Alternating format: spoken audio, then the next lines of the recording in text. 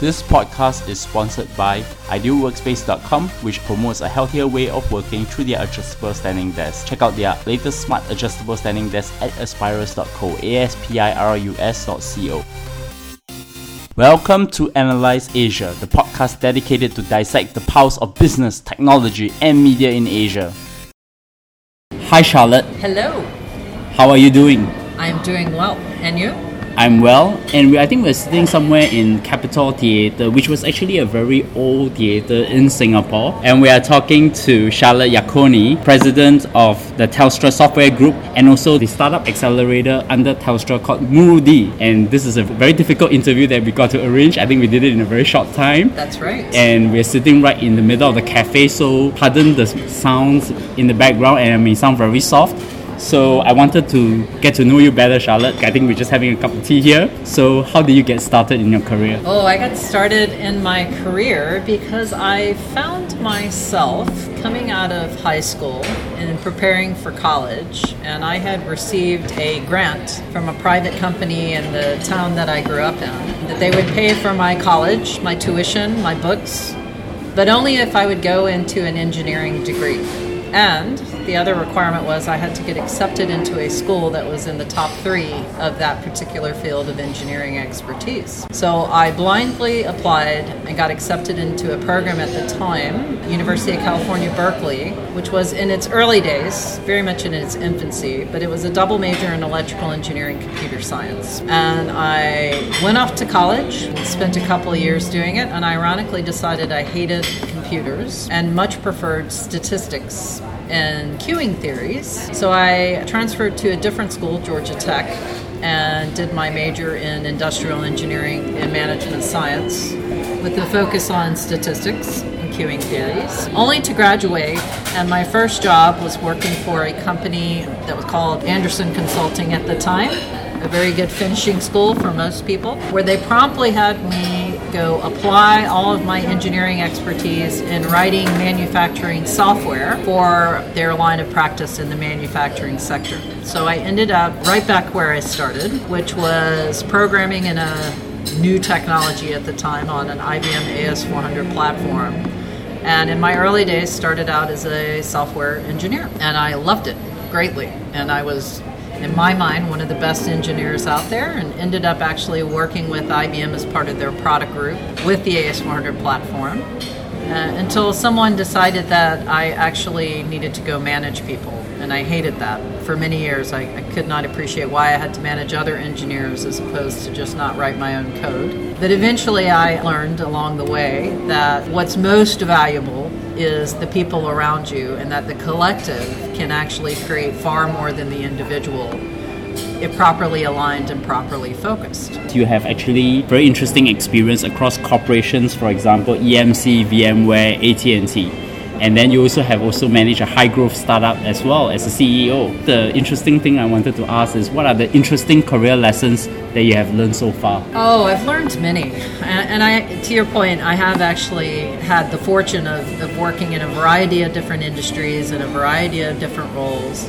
I think I just shared with you one important lesson, which is the people become very valuable, particularly the longer you go in your career. It is more and more about the talent around you, less so about your talent. A good person, good colleague and mentor of mine once told me, it's not what you know, it's who you know and what they know that really is important. And I have found that to be true the longer I'm in whatever role that I'm in and in my career. I think there are probably a few other important lessons, which is it is really important to any job, any role that I take. My entire mission is making myself unnecessary. Whether it was being CEO of a startup where you're everything from the janitor to the head salesperson to the head payroll to the head marketer, your job is to actually turn that idea into a business that can sustain and grow and scale. And therefore, you should never put yourself as critical path, even though you may need to be critical path at certain stages of the formation of that journey. I think in larger corporations where I've managed thousands of people, similar lessons in the sense that you want organizations and you want processes and you want the workflow to actually be self-sustainable and evolve and be adaptable. And so you start looking at things like organizations as tools to enable you to get work done. And if they don't get work done, then you need to change them. But the whole point is to create something that self-sustains and evolves and adapts much more naturally and organically than just something that you constantly have to be critical path, either from a management or a contribution perspective to progress. That's interesting. You have a very interesting job. You manage a software group and you also started a startup accelerator. Yeah. How did that happen? And what is your area of coverage? So I've been with Telstra 3 years this month, actually. And when I started with Telstra had a vision by which to actually get into software businesses, meaning get into new business models that could create growth for their core business, actually get into adjacent businesses, invest in the ecosystems around them to cultivate talent and be able to actually recruit more resources to help Telstra on their journey, as well as to look at how they could build capabilities to transform themselves from a traditional carriage connectivity provider to one that is being disrupted and being able to actually not just survive but thrive in a new software-defined world. So when I joined Telstra, one of the first things we did was contemplate what it meant in all those various aspects. And ultimately, the conclusion that we came to was going through a journey of doing a portfolio of investments, not just one investment in one space, but looking at how we could create an entire portfolio of different types of investments. And the accelerator program, what we affectionately call Muru-D.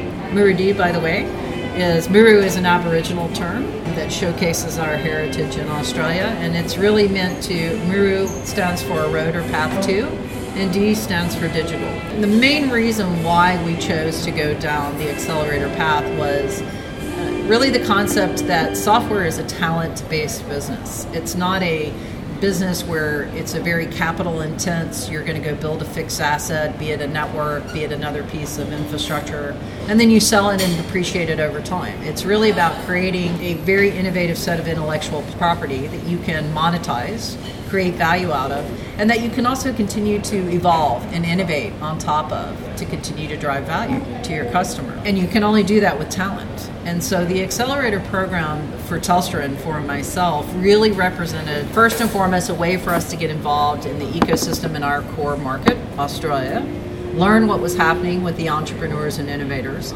But it was also meant to be an investment where over time the aspiration was to build a large depth and breadth of alumni network through mentors, entrepreneurs, all the people that go into making that ecosystem healthy and thriving, because that represents our talent pool going forward, both for our core businesses and any businesses we may choose to get into over time. I thought I should just jump in to help my audience a little bit to understand Telstra. Telstra is a telecommunications company from Australia. I think they're globally well known across Asia because I think their footprint extends to almost even in Seattle, in Singapore, in other parts of Asia as well. And I think they're in the traditional telecommunications and broadband business.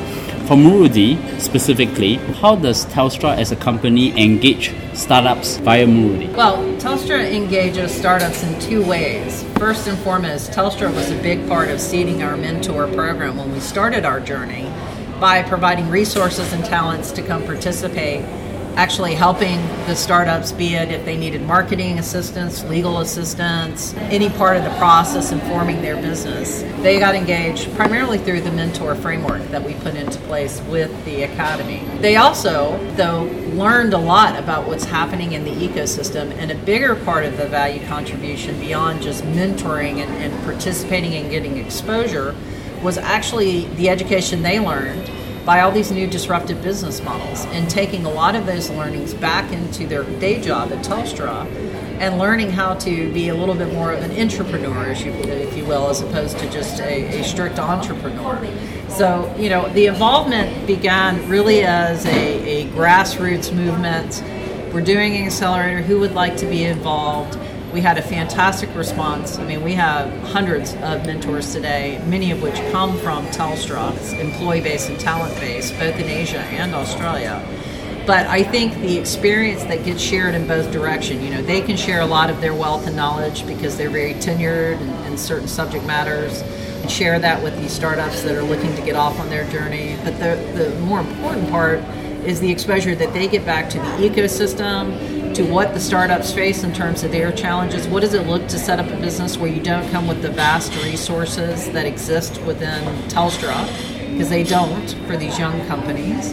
What's happening in the ecosystem, their ability to interact with investors, the government on policies, universities that's producing talent, other corporate partners that have similar innovation programs. It's been a fantastic education going both ways, which I think has been one of the unique things. Beyond that, we also have startups that are leveraging Telstra infrastructure. They need a cloud-based solution to take their products to market. We also have, as part of what we do, we sponsor a variety of different technology initiatives. When we launched our API program, I'm really proud of the fact that in addition to Miri-D, one of my responsibilities is we launched a developer portal for Telstra. It's been up about 10 months. One of the first set of companies to really try that in terms of accessing our cloud services, accessing our network, was a batch of startups we had out of Australia. But today, we actually have 15,000 developers on our developer portal.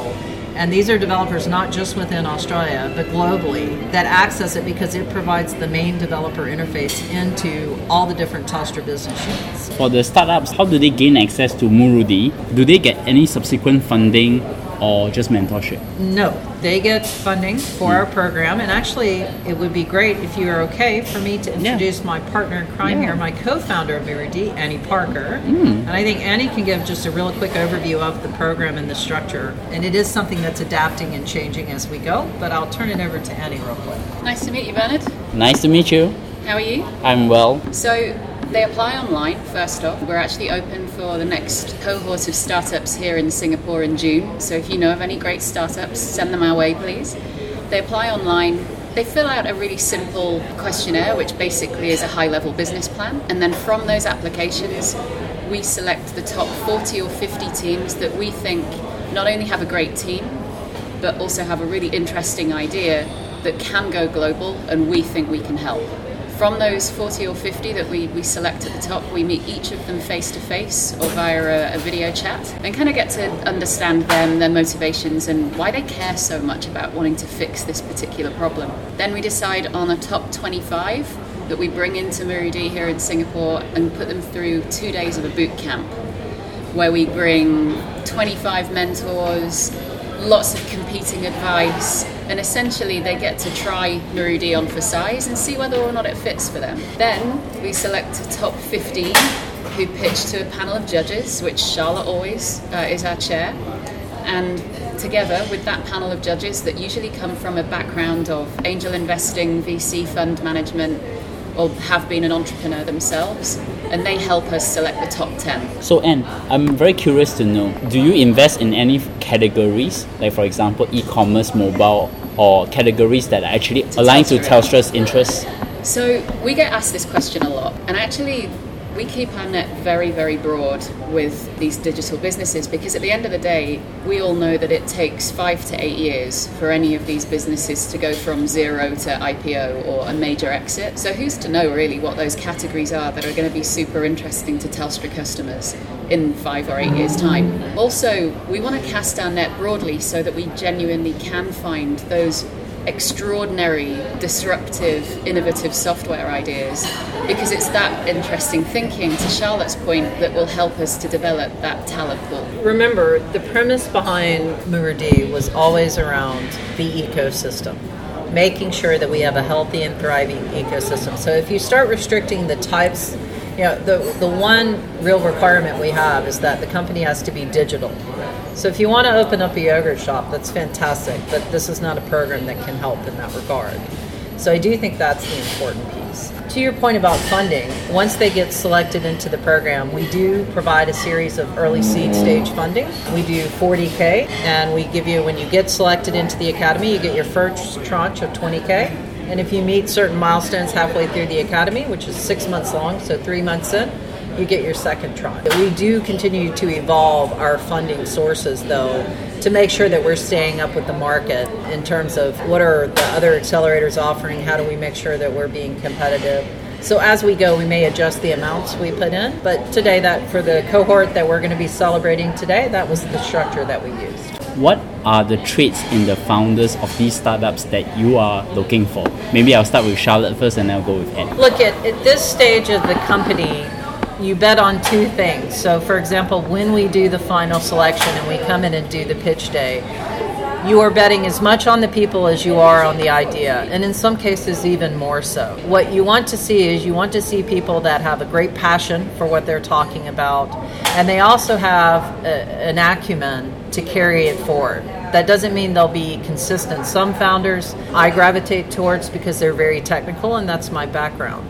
Other founders I gravitate towards because they're really domain experts in the problem area that they're trying to solve, but they may not be technologists, but you know that they're going to be able to actually carry the problem through. In other cases, it's much more qualitative than that. Some people just have that it factor that you'd be willing to bet on them regardless of the situation because you know they have the tenacity and the perseverance and the passion and the drive to do what they need to do. Annie? I completely agree. It is absolutely all about people. And to build on Charlotte's point, the final thing that I always look for is whether or not that person is coachable. Can they listen to feedback? Can they absolutely harness the opportunity that they're going to get with all of these wonderful mentors that we're bringing through to introduce to them? And lastly, it's also down to, will they pay it forward? If we're trying to build this amazing ecosystem that can thrive and can keep growing, it will only grow if the entrepreneurs that we invest in continue to pay it forward to the next generation too. I know today is the first demo day for the Singapore graduates. Before we come to them, I would be more interested to know, are there any interesting graduates from the Murudi program from all the other parts of the world? Absolutely. The good news is we've actually had a smashing success around, if you wanted to look at the IRR and how the companies have performed post the academy. We've had 44 companies come through the program, and they're all still in existence. Now, that's not going to be that way forever. We will have some that fall off the rank, but I think each one of them has a pretty individual story. I have to go back, though, because I just remembered another really important life lesson, and I think it's very germane to Murudi in general, and even to Telstra as Telstra's on their journey. We all have to remember that, and I don't know who the famous person was that said it, and they probably said it much more eloquently than I will. But when you look at all the successful people out there that have really had an impact on society, their failures were actually what defined their success. It's very rare that somebody is just successful after success after success, and that's what they're known for. If you look at the really disruptive forces, particularly in tech, Bill Gates, Steve Jobs, these folks had a series of notable failures before they ever hit their big success. And I think that's really important. And it's a really big part of the program, too. Even with the companies coming through and those that may fall off the wagon along the way, that's going to make them better. And they are going to contribute back those learnings to make the next part even more interesting. And so I think that's a big part. Annie is exactly right. We look for those that give back. And give back learnings, right? It doesn't have to always be successes. What are the interesting graduates from the Murudi program that you have seen so far prior to the Singapore demo day? Interesting graduate. Now, it doesn't need to be successful. I'll start whilst Charlotte's thinking. One of my favourites was from the first intake, and it's called Pixie. And what they do is imagery editing for small e-commerce sites. And one of the reasons why I love the business, or I love the person behind the business, is she absolutely exemplifies the CEO there. She's called Holly Kaji. She absolutely exemplifies what we just described there about tenacity, about learning from failure, and about giving back. What I also love about her business is she is so focused on growing and scaling, and she's not, other than the investment that she took from us and then from another accelerator that she went through in the US, she's actually managed to fund all of her own growth so far. And she is about to start a new fundraising round very shortly, but I love it when founders are so successful that they can actually fund their own growth. And I think that's something that we do need to celebrate more rather than just the size of someone's round. I think one of my favorites is, you know who I'm going to talk about, but it was actually in our second cohort out of Sydney, one of our companies, Disrupt, that actually does custom sports equipment along with a pretty unique approach to how they want to do e-commerce to get the word out. But it's really a bunch of surfers who started it, and they quickly recognized they could manufacture surfboards, custom surfboards at a more competitive price point than what was previously out there. When they were in the academy, the founder and CEO actually got in a very unfortunate accident, got hit by a car, and it was quite a devastating injury. He was in the hospital. He had some brain trauma associated with that. As he was in the hospital recovering, he actually wrote a blog about the similarities of brain surgery to being CEO of a startup. It was just an amazing blog post. His name is Gary. His passion for what he was trying to do, even through a very, very serious personal situation that almost cost him his life, he always remained focused on the business, and he always remained focused on helping all the other entrepreneurs around them. So they successfully graduated. They've been doing a fantastic job, actually have done a variety of partnerships throughout Asia as well as Australia, and are moving well beyond surfboards.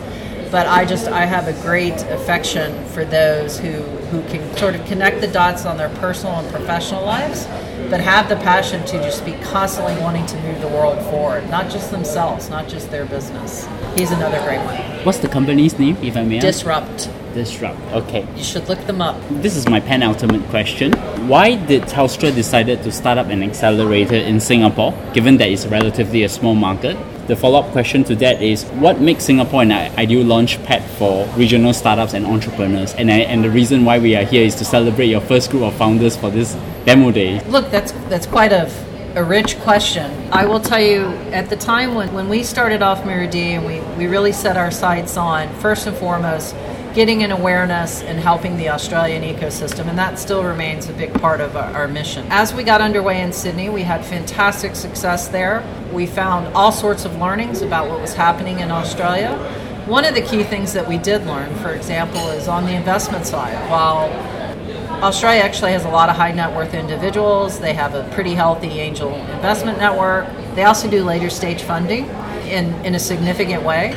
But there are just gaps in their investment portfolio when you look at the country. You know, there's not a lot of Series A funding. There's not a lot of late-stage angel funding. That kind of forces a need to go look at other places to create deal flow for the ideas coming out of Australia. We started under that premise, looking at where is it that we thought there may be some attraction. But I think the other very important part of the mission that we see is it's not okay just to have a regional and healthy entrepreneur and innovation ecosystem. In today's world, you have to be relevant in a global economy. So it was very important that we actually take the next step and move beyond just Australia and how we thought about that. And Singapore was a very likely market for us. First off, Southeast Asia is a fascinating place. It fascinates me just on an academic level with what's happening here and the amount of buying power that really exists within Southeast Asia. But beyond that, I think for a company like Telstra, who's obviously started investing in Southeast Asia, we have our partnership in Jakarta, Telkom Telstra. You know, we're very interested in the space. We consider it a market for ourselves as well. You know, Singapore became a likely place. First and foremost, it was a place that day one is known as multinational. That's really important. I think that's actually something that's going to be a unique identifier for Singapore in the future. I think if you look at Singapore's track record between 2012 and 2016, the growth here has been pretty phenomenal, whereas other ports of presence across Asia have had more volatility. Hong Kong was very, very mature and was almost over mature in some cases, while Singapore was still growing, evolving. So I think from my perspective, Singapore ended up being a very natural place when we looked across the landscape, given our interests, given what we wanted to do, and I think it gives us more of a global presence than what we had before. I think in terms of the region and the economy and what's happening, look, it's a very interesting time. I think you look at other markets like China and Silicon Valley, which have been traditionally much more mature than either Australia or Singapore, but they're undergoing a course correction at this point. I can tell you, particularly in the Valley, where I spend most of my time, the IPO market has undergone a significant change, if not a hard freeze, if you will. Funding is evolving around what's happening on the economic side within the U.S., similar thing in China. I think Singapore, throughout all that, is continuing to grow, and it's continuing to grow because it's been focused on more emerging markets like Southeast Asia, And I think that is going to continue to be a growth market and continue to be very interesting. And any thoughts? Completely agree with Charlotte. I think the only things I'd add are two other parts of the decision-making criteria. Firstly, the Singaporean government has worked really hard to, I think, create conditions which are positive for startups to start up and for investors to invest. And I think that ecosystem, as a result of, I think, a lot of the government's hard work there that Charlotte just mentioned, the growth over the last sort of 4 or 5 years has in some way come from that support from government. So that helps. I think the other part of it as well for us was when we look at one of the biggest assets that we have with Meridian Sydney, it's access to subject matter expert that sit within the Telstra family. So when we looked at Telstra Singapore, and equally with the recent acquisition of PacNet as well, there is such a lot of talent locally here on the ground that we can draw on, and that ability for us to bring in great people for our entrepreneurs to work with to help them build the global businesses they're trying to build. It became a very obvious choice when we basically got feet on the ground here and started to realise the opportunity. Wow, there's a lot interesting thoughts on there. That comes to my last question, and I'm going to ask you both separately, Anne and Charlotte. Where can my audience find you? So you can find me just about anywhere. I would direct for those who have an interest in the accelerator program. Muridi Sen is what our handle is on both Facebook and at Muridi Sen for Twitter. And then I think we have Muridi Sid on the Muridi AU. Muridi AU. There you go. Sorry. To represent the Aussie side of the house. For myself, I'm at Yark8231 for Twitter. And I'm at Annie_Parker. There you go. Thank you. You can find me at bleongcw or at bernardleong.com. Subscribe to us at Analyse Asia, ANALYSE Asia. You can find us on iTunes, Stitcher, SoundCloud and Acast. And of course, tweet to me and give me your feedback. And once again, Charlotte and Anne, thank you so much for coming on the show. Thank you. My pleasure.